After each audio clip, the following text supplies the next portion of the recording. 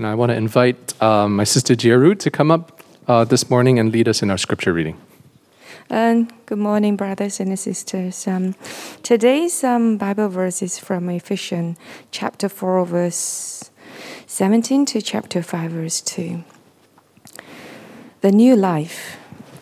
Now this I say and testify in the Lord, that you must no longer walk as the Gentiles do, in the futility of their minds.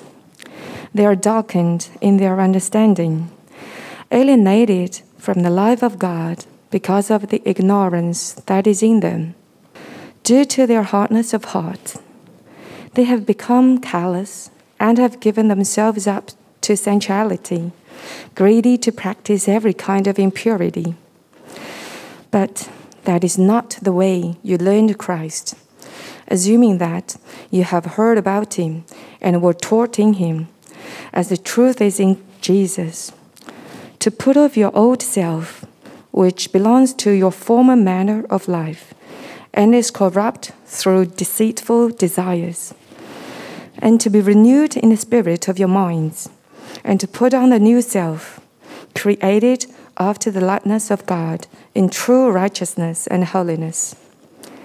Therefore, having put away falsehood, let each one of you speak the truth with his neighbor, for we are members one of another. Be angry and do not sin. Do not let the sun go down on your anger, and give no opportunity to the devil. Let the thief no longer steal, but rather let him labor, doing honest work with his own hands, so that he may have something to share with anyone in need. Let no corrupting talk come out of your mouths, but only such as is good for building up, as fits the occasion, that it may give grace to those who hear. And do not grieve the Holy Spirit of God, by whom you were sealed for the day of redemption. Let all bitterness and wrath and anger and clamor and slander be put away from you, along with all malice. Be kind to one another, tender-hearted, forgiving one another, as God in Christ forgave you. Walk in love. Therefore, be imitators of God as beloved children, and walk in love, as Christ loved us and gave himself up for us, a fragrant offering and sacrifice to God. Thank you. Thanks, Jeru. So, I think most of you know, I have 2 young kids. And having 2 young kids, I've had this experience multiple times over the past few years. It's one I think any parent who spends enough time around their kids is going to have this experience. You know that time where you're laying on the couch or standing, walking around, cuddling with your little baby. You're like, this is so cute. This is so adorable. And then you feel something warm and wet on your chest. And you think to yourself, please let this be my imagination. And you look down, and it's not. And you think to yourself, please let it be yellow. And it's not. It's a liquid brown. Anyone else ever been there? It happens, right? That's part of being a parent. Now, when you're in that situation, what is the first thing that you do? Run to the bathroom. If you're a good parent, you hopefully make sure that your child gets changed and cleaned up, either by you doing it yourself or you delegate that to another adult in the room who's not covered in their poop. But then, once the child is taken care of, what's the next thing you do? This is not a hard question. You change your shirt. Yes, you take off the poopy shirt, you put on a new one, because no one wants to walk around with baby crap on their shirt. Right? Like, that's just a fact of life. And we have been going through the book of Ephesians in our Sunday morning sermons. And in the first half of the book, we've been seeing all the amazing, wonderful things that God did in rescuing us. How he has a plan to make things right throughout the entire universe, and how he rescues us so that we can be part of that plan. And how when he rescues and saves us, he doesn't just rescue and save us as individuals, but he forms a new community, the church, that we get to be part of so we can live together as his people. And he sends his Spirit to help us as we do this, to live inside us and guide us. And we're now in the second half of the book. And Paul's primary focus in the second half of the book shifts. It moves from God's incredible work in saving us to, okay, so what? How do we live now in response to what God has done?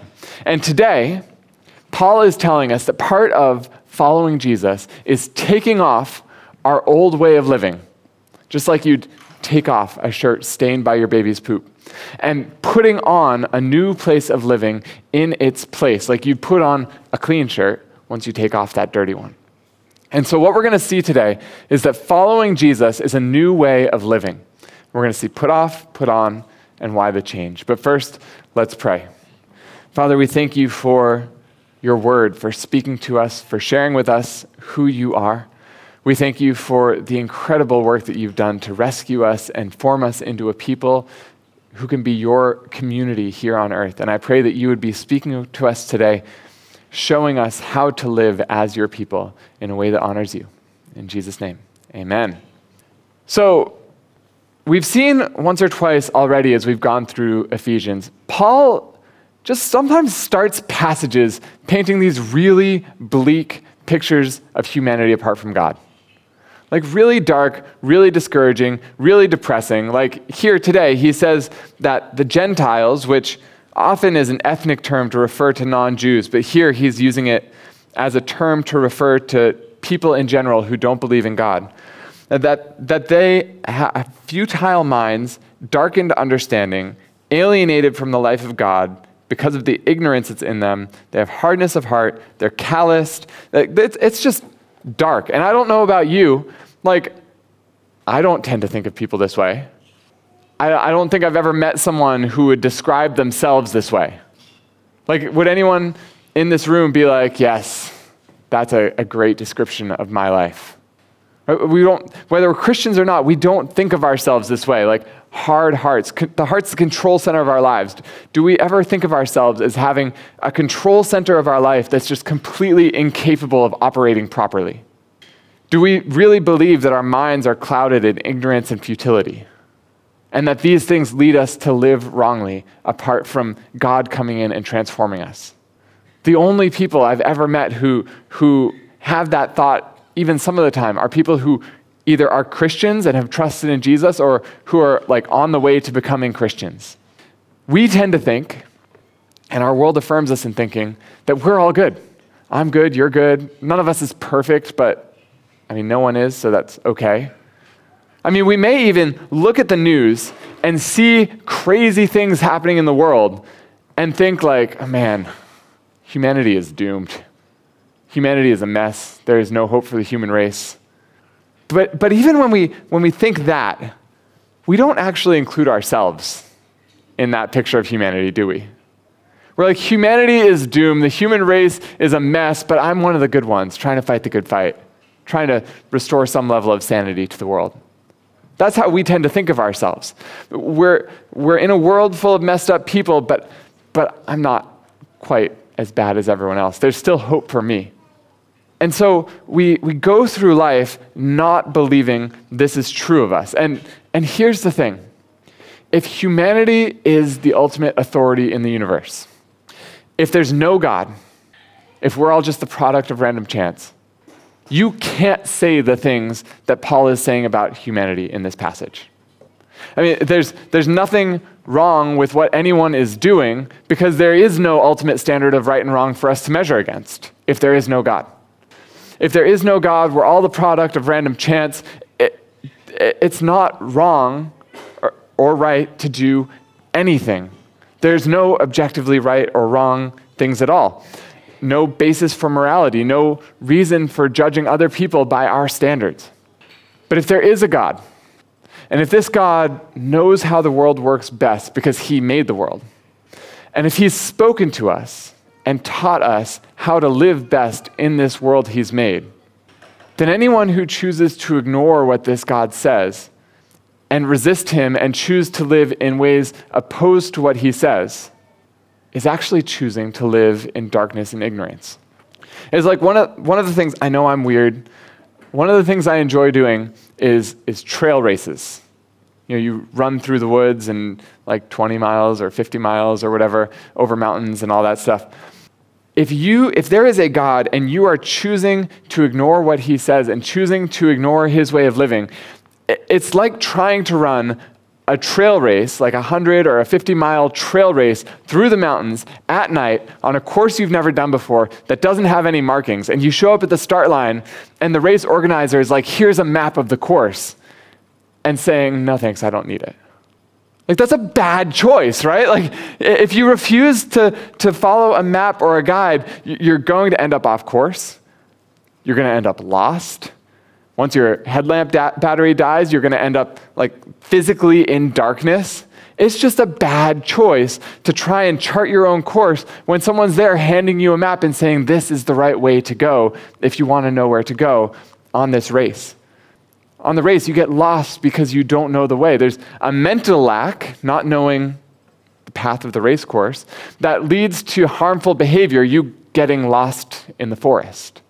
And Paul is saying that dynamic is at play in our relationship with God. If there is a God and we refuse to listen to him, we refuse to take his word for how to live life best, it leads to a mental lack, not knowing what he says, and that leads to harmful behavior, to us acting in ways that are harmful to ourselves and the people around us. And Paul is saying that actually that's the case, but the problem goes even deeper than that. See, it's not just a mental issue, it's a moral and relational issue. The mental issue only exists because there's a heart problem there first. Biblically, like I said, the heart is the control center of who we are. It's what we love with. And everything else we think and feel and do and the actions we choose, they're all done in response to what we love. So the Bible says we are designed by God to get all of our joy and purpose in life from knowing God and loving God and having him be our deepest love. That's how God designed us to operate best. Having a relationship with him, it's like a compass that aligns us to the proper direction in life. It points us in the right direction. And it draws all of our, not just our loves, but our thoughts and our feelings and our emotions and our actions into the right direction. All of life is properly ordered if we have that proper love as the foundation in the core. But if we ignore God, if we get our loves out of order, then all of life ends up out of order. When our hearts are filled with the wrong loves, when we love other things more than God or instead of God, it actually creates problems in that control center of our being, which leads to mental ignorance, which leads to harmful actions. And Paul says that when we try to live this way, it leads to us becoming callous. Now I have a question. How many of you play guitar? Okay, like 2. How many of you have ever tried to learn guitar? Okay, now out of the people who raised their hands and said they tried to learn guitar but didn't raise their hands to say they still play, why did you quit? There's like one main reason everyone quits guitar. It's hard and it's painful. It hurts. It hurts to play guitar. If you have never played guitar before and you're like, I want to learn, and you pick it up and you start trying, it hurts. Pressing on the strings, it's painful. And so everyone who starts playing guitar is in immense pain. But here's a little secret for you. If you keep playing consistently for a few weeks, you know what happens? The pain goes away. Because you build up calluses. You get these nice little hard pieces of skin on your fingers, so you stick your fingernail in there and you don't feel anything. That's how guitar players are able to keep playing despite the fact that it hurts so much when you start. You get this extra skin that protects you from feeling pain. And Paul is saying right here, when we reject God, when we choose to ignore him, when we choose to live life our own way instead, we experience pain. No one likes pain, right? Like, we can all be on the same page there. No one likes pain. It's uncomfortable, but this pain is actually a really good and important thing because it's our body's warning system telling us something is wrong. It's like in the car, in a car, some of the newer cars, if you don't buckle your seatbelt, they have this little thing that goes, wah, wah, wah, wah, because it's saying something is wrong and I'm going to annoy you until you fix it. The pain that we experience from rejecting God is like that warning system saying, Get your life back in order. But if we refuse to go back to God, if we ignore that warning system, we become uncomfortable with the pain. We don't want to deal with that pain. And so our hearts do to God what our fingertips do to the guitar. They become hardened. They become callous. They block us from feeling the pain. And we just numb ourselves.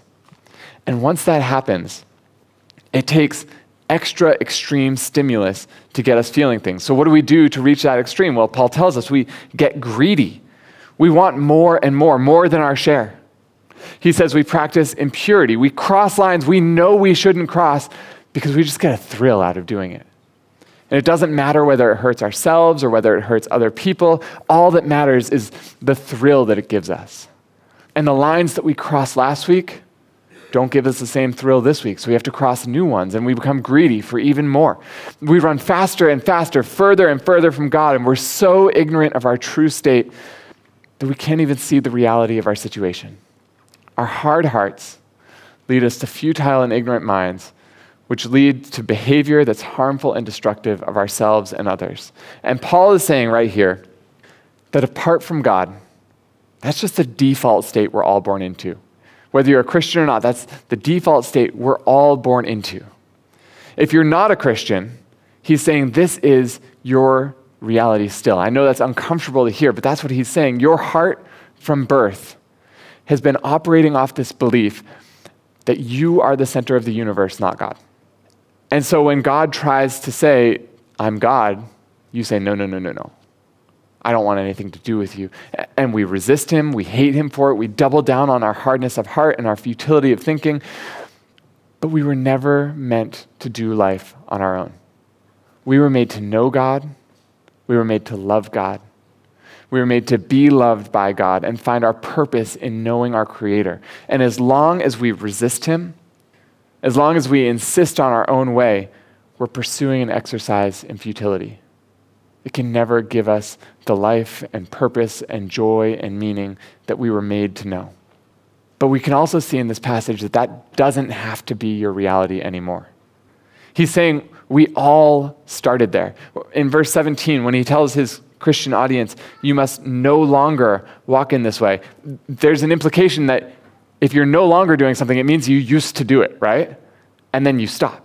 We all started in this same place. The difference between a Christian and a non-Christian isn't that Christians are somehow inherently better than non-Christians. The difference is that Christians have come to the point where we realize, I can't do life on my own. I'm not made to be the center of the universe, and I never was. I need God. And if you've never reached that point before, God's inviting you today to get on that right course for life by trusting in Jesus and putting him at the center of your life. And if you are a Christian, Paul's warning you here. He's saying there's this very natural tendency in humanity, even if we've been rescued from this harmful, destructive way of living, to turn right back to it, to go back to futile thinking, to go back to harmful behavior. And it's a trail that leads to death. And so if we want to find life in following God, we need to treat our old ways of thinking and living like we do a shirt that our baby pooped on. Take it off and put on a new, fresh one. And it's not just a one-time thing. We have to do it throughout the day, every single day, because our natural tendency is to slip back into this old way of living. It's constantly rearing its head, constantly calling to us with its promises, constantly saying that our old way of living is the true path to life and joy. But it's all lies. It's deceitful, he says in verse 22. It's actually the path to death. And so Paul is telling us that God wants us to be renewed in our thinking, to be recalibrated and reoriented to him all day long, every single day, because if we don't, we're going to end up off course again. And we have to take off this old way of living and in its place, put on something new. So let's look at what we're to put on. In chapter 4, verse 25 through chapter 5, verse 2, Paul gives us a list of things that followers of Jesus are to put on, new ways of living that line up with the new identity that's been given to us through Jesus. And at first glance, this list may feel strange and backwards, which makes sense. I mean, if you have an old pair of jeans that's just so full of holes that you can't even wear it anymore because you've had it forever, and you have to replace it with a brand new pair of jeans. The new pair of jeans, stiff, it's uncomfortable. It never feels as comfortable as that old, super broken in pair. And it's going to be the same with this new way of living. When we first try it on, it's going to feel weird. And it's because we've been so trained in the world's ways. We've been so shaped and influenced by the ways the world teaches us to live that when we look at God's ways, they just don't feel right at first. But again, if the Bible is true, if God really exists, really made the world, really knows how it works best, then no matter how strange it feels at first, the way he tells us to live really is the best way to live. And Paul has instructions for us here about several different areas of life, things like truthfulness and anger and money and speech and relationships in general. It's comprehensive, far-reaching. If we wanted to look at all these things in depth, we could be here all night long and into the day tomorrow, and we don't have time for that. So instead of trying to cover all of these different instructions in depth, I'm going to look at 3 things that they all have in common and just walk us through that and show us what that means for our lives. And these 3 things come from a pastor named John Stott. So the first thing is that all of these instructions have to do with our relationships. All of these instructions have to do with our relationships with other people, which makes sense. I mean, one of the themes we've been seeing in Ephesians is that when God rescues us, when God saves us, he gives Christians new relationships with one another. So it makes sense that there would be instructions for how to live in these relationships. And one of the big things that we saw about our relationships last time we were together looking at Ephesians is that God makes it so that the church is connected and united to one another, connected as one body. And therefore, what we do within the body impacts one another. Think about it in reference to telling the truth, the first instruction in this passage. I know this is a ridiculous example, but follow along with me just for the sake of illustration. Imagine you're super thirsty, and someone hands you this boiling hot mug of tea. That's not the ridiculous part. I'll tell you the ridiculous part. It's so hot that you've got the thick walls on the mug, and you can still, your fingers are burning through the walls of the mug. Okay, here's the ridiculous part. Imagine that you somehow had the ability to send a false signal from your fingers to your brain and tell your brain, this is the perfect temperature for taking a huge gulp to satisfy your thirst. Have your fingers play a little trick on your mouth, Now, even if you physically had the ability to do that, would you want to do that? No. You'd be very foolish to try that. And why?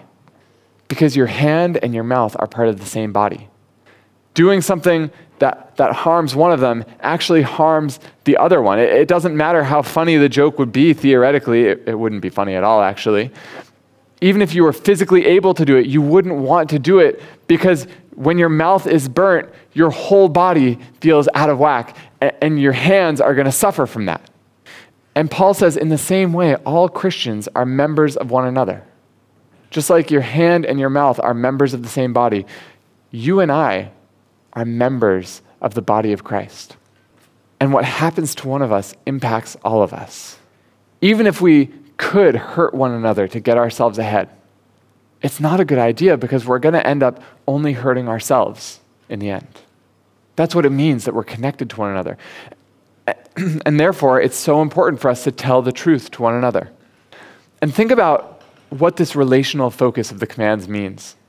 If all the instructions in this passage about how to live as Christians have to do with how we relate to one another, what does that tell us about the Christian life? It tells us the Christian life is only being lived properly when it's being lived in community. The Christian life is only being lived properly when it's being lived in community. I think there's a common idea in our world that the Christian life can be lived out just between me and God. Don't need other people around, don't need to interact with other Christians. And yes, time alone with God is very important, but what Paul is saying here is that time alone with God, if done properly, is always a preparation for coming back and being able to love other people well. Because the Christian life is only lived properly if it's lived in community. So that's the first thing here. All these instructions have to do with our relationships with one another. Second, each instruction has something negative we're told to stop doing, But it doesn't stop there. It actually includes something positive that's supposed to come in and take the place of that too. So he says, if you're doing something wrong, it's not enough to just stop it. Sure, that's a step in the right direction, but it's not the full way. If you really want to be done with that, the true thing you need to do is replace that with a corresponding constructive, positive behavior in its place. So he says, the person who's lying, put away falsehood and speak the truth. The person who has struggles with anger, and we actually see two wrong ways of approaching anger here. Either you can approach anger by blowing up at someone, and that would be sinning, or you can approach anger wrong by bottling it up and holding it inside, and that would be letting the sun go down on your anger. He's saying, regardless of which wrong approach to anger you take, learn to handle anger the right way. Recognize your anger, deal with it calmly and constructively, not abusively and violently, but deal with it directly rather than bottling it up. Deal with it calmly and constructively rather than exploding. Deal with your anger in a healthy way. He says, for the person who's stealing money, stop stealing, replace that with hard work that enables generosity. If you're speaking corrupting talk, which is anything designed to tear another person down, if you're speaking corrupting talk, replace that with talk that builds other people up. And if you're prone to this just fighting, combative behavior, things like bitterness, wrath, anger, clamor, slander, malice, he says, stop that, replace it with kindness and compassion and forgiveness and love. And so why is it not enough to just stop the bad behavior? Right? Like if you have someone in your life who's lying to you all the time or stealing from you, I'm guessing most of us would be happy if that person just stopped lying or stopped stealing. Even if they didn't start becoming a fountain of truth or super generous, we would just be glad to be free of the burden that their bad behavior brings. Is that accurate? So why does Paul take us a step further and say you need to replace that bad behavior with good behavior? Here's why. Because the good behavior shows that our hearts have changed, not just our circumstances. The good behavior shows that our hearts have changed, not just our circumstances. Now, what do I mean by that? Let's think of an example. Imagine there's a thief. Why is this person a thief? Maybe they're lazy. Maybe they're entitled. They feel like they deserve to have everything they want in life without having to work for it. That's what's happening in their heart that's driving their behavior. Now, imagine this thief one day wins the lottery. Are they going to keep stealing? Maybe, but hopefully not, right? Because guess what? They now can have everything they need in life provided for them without having to work. Isn't that wonderful? Their circumstances have changed to make it so they don't need to do this bad behavior anymore. But guess what? If it's only their circumstances that changed, their behavior will change, but their hearts won't. And say that a day comes where they've spent up all their money from their lottery winnings, what's going to happen? They're going to go right back to that bad behavior because their hearts never changed. They're still the same lazy, entitled person they've always been. They just had circumstances that enabled that behavior without having to act in harmful ways to get it fulfilled. The thing that's really going to show you that their hearts have changed, not just their circumstances, and is when this lazy, entitled person starts working hard so that they can have enough to be generous. When they stop leeching off of other people and instead become a source of generosity who can care for the people around them. That shows that there's been a genuine change at the core of their being that's led to a new way of living. Or one more example, he talks at the end about bitterness, wrath, anger, clamor, slander, malice being put away from you. Imagine a family where the dad is a bully. He just, if anyone upsets him, there's wrath. His angry outbursts come out against everyone in the house. He shouts, he raises a clamor at the slightest annoyance, and maybe even this occasionally spills over into some type of physical violence and abuse against people in the house. Now, if the dad consistently acts this way, what's going to happen in that family? The wife and kids are going to very quickly learn we don't do anything that's going to set that off. They try and accommodate his every wish, try to anticipate his mood and appease him if he seems on edge. And if the family gets really, really good at that, you know what might happen? The angry outburst might go away for a while. But is that a heart change or is that just a circumstance change? It's a circumstance change. It's not chaotic at home, it's not violent at home, but you're still not safe to really be yourself. Sure, it's been weeks since Dad had an outburst, but all it takes is dinner being 5 minutes late on a night where he's really hungry and he's right back at it. But how can you tell if his heart has changed and not just his circumstances? Because he replaces that bad behavior with a corresponding good behavior. If in place of anger and outrage and violence, he starts showing kindness and compassion and forgiveness and love to his family members, they're going to have peace in that home, but it's going to be a deeper peace than the false peace they had through appeasing him. Because everyone's going to be free to just be themselves again. It's going to create a context of safety and trust that allows them to be themselves. They're going to have flourishing in that home, not just an absence of conflict. It's not just enough to get rid of the bad behavior, because bad behavior going away could be due to circumstances. If you really want to know that heart change is there, you need to have a corresponding good behavior taking its place. Because remember, heart is the control center of our lives. If we want to have lasting change, it needs to be coming from the heart.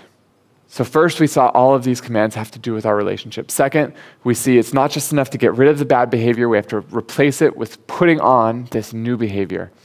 And third, each command has a reason given for why we should obey, which brings us to our third point, why the change? See, my guess is, for most of us, if we look at this list of commands, stop doing these things, start doing these things, most of us would have one of two responses to that. Either response number one, nope, I'm not strong enough, I'm not good enough, I can't do it, I've tried before and failed, why even bother trying again? That's response one. Or response two, great, now I know what God wants me to do, I'm gonna go do it. Okay, I'm guessing most of us would fall into one of those two camps. Either no way, not possible, can't do it, or great, I'm on it. And both of these responses on their own are dangerous. Now, why is that? Because they depend totally on you. You know, we look at that first response, no, I can't do it, and we justify it by saying, I don't want to get excited and set myself up for disappointment. I don't want to disappoint God. I don't want to disappoint the other people in the church. But really what you're doing in that first response is you're looking at your past failures. You're deciding that they define your future, not God, that actually your past failures are too big for God. God can't change me. God can't rescue me from myself. Why even bother trying to follow him? It's all about you and yourself and what you can do. And at first glance, the second response seems better. Like it's trying to obey, right? But look where it leads us. We go out, we're determined to obey, and one of two things is going to happen. Either we try really hard and fail, and when we fail, we get discouraged and depressed. We beat ourselves up and heap shame on ourselves for not doing better, and we start slipping back into that first response of believing that change is never really even possible, losing hope. Or we do really well at all of these things, and we become proud, and we start looking down on everyone else who can't quite live up to our standard. I mean, ultimately, these two responses can only lead to one of two places, pride or shame. And pride and shame both kill love. Pride kills love because it looks down on others. It judges them as unworthy of receiving our love. Shame kills love because it looks down on ourselves and judges ourselves as unworthy of receiving love. If we rely on either of these responses, it's going to lead to pride or shame. It's going to kill love. It's going to crash and burn. So how do we get to the place where we can obey these commands, but do it in a way that leads to love, in a way that's sustainable and healthy rather than destructive? And this is where the reasons Paul gives for obedience come into play. He lists them out, the reasons that he tells us for doing these things. Speak the truth because we're members of one another. Be angry and do not sin so you don't give an opportunity to the devil. Let the thief be generous so that he may have something to give with anyone in need. Let no corrupting talks come out of your mouth, but what gives up, so that you don't grieve the Holy Spirit. Put away bitterness, wrath, anger, and be kind, loving, forgiving, because God in Christ forgave you. See, all these motivations, they actually reflect a reorientation of our priorities in life. All these motivations take us out of the center, and in the central place in our life, they put an awareness of God and what He has done. See, why are we members of one another? Because God made us members of one another. Why are we even able to fight the devil or resist him? Because God empowers us to do that. Why should we be generous? Because God has been generous to us. God has given us grace. He's given us the Holy Spirit. He's forgiven us. He has done all these things. It's when we learn to see Him as central in our lives that we learn to live properly in response to Him. And so how do we learn to do that? How do we learn to live with that new perspective? Well, Paul tells us in chapter 5, verse 1, imitate God as beloved children. One thing I've learned from having kids love to imitate. We went for a hike yesterday with a family that has kids a few years older than ours. Judah was imitating all day long. He saw the older kids pick up sticks to walk with, and guess what he wanted to do? He needed his own stick. He saw the other kids hitting things with sticks. And it doesn't matter if mom and dad say to stop hitting things with sticks. He wants to hit things with sticks. He sees the other kids climbing on things and jumping off of them while holding their sticks. And mom and dad say, give us your stick before you jump off. No. Jumps off, falls and smashes his face. He imitates. He wants to be like them. And it's not just them. We went to the village bakery in Moi Wo afterwards, and he saw me getting the little tongs to grab some treats from the bakery. And guess what he grabbed? He grabbed the tongs, he opened the door, he grabbed a bun for himself and dropped it on the floor. And then it's not just me. We went to a restaurant to eat afterwards, and Isaiah starts taking his shoes off. And guess what Judah does? Takes his shoes off. Isaiah's putting his feet on the table, and guess what Judah wants to do? I'm like, don't put your feet on the table. But he imitates. Kids imitate. We all imitate, actually. Imitation, it's one of the strongest ways we learn to do new things. How do we all learn to speak our first language? By imitating the adults around us. How do we learn to eat with utensils? By imitating the adults around us. And how do we learn to love properly? By imitating Christ. Christ sets us the perfect example of love. But if that's all He did, it would crush us. Because one of the things about imitation, when you try to imitate, you often fail. Judah tried to imitate jumping off the rock with a stick in his hand, and he smashed his face. Judah tried to imitate picking up the bread, and he dropped it on the floor. We try to imitate Christ, and we fail. I mean, think about this. Love as Christ loved us. You read through the Gospels, one of the things you'll see, Jesus over and over and over again gets interrupted. A lot. Never once does He turn around and be like, why are you interrupting me? Let me tell you, my kids interrupt me sometimes. I'm nowhere near as patient with them as Jesus is with everyone. I fail at imitating Him. If my confidence is I just need to imitate Him and do a good job of that, I'm going to fail. It's going to crush me. But what we see is He's not just the example. He's also the Savior. Chapter 5, verse 2 says, Christ loved us and gave Himself up for us. He died to pay the price for each time you and I fail. He forgives us and rescues us. He sends us the Holy Spirit into our hearts to remind us of that truth and to reorient us back to God each time we mess up. And it's when we see that our hearts begin to be drawn into this new way of living with God at the center where we can truly love others. You can think of it kind of like a metal rod. If you have a metal rod that's a straight rod and you need to bend it so the ends touch each other, you could just look at it and say, nope, not going to happen. I cannot bend that rod. And that's like the first response. I cannot obey God. You could say, let me use my brute strength to bend this rod.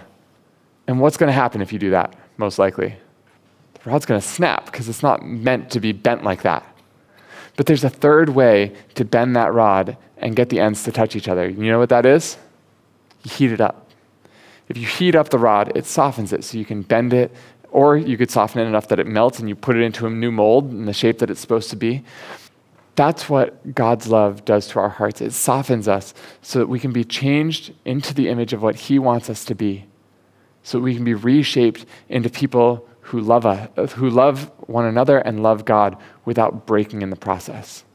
The more deeply we understand who God is and what he's done for us and how he loves us, and the more we learn to celebrate those realities and let them sink into our hearts, the more he's going to reshape us into the people he wants us to be, people who put off that harmful, destructive old way of living and put on a way of living that loves one another and shows our love for God through the way we treat one another.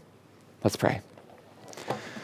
Father, we thank you for your word. We thank you for speaking to us and teaching us about who you want us to be. Thank you for this invitation to put off the old, harmful, destructive ways of living and put on new, loving, kind ways in their place. And I pray that you would equip us and empower us to do that this week.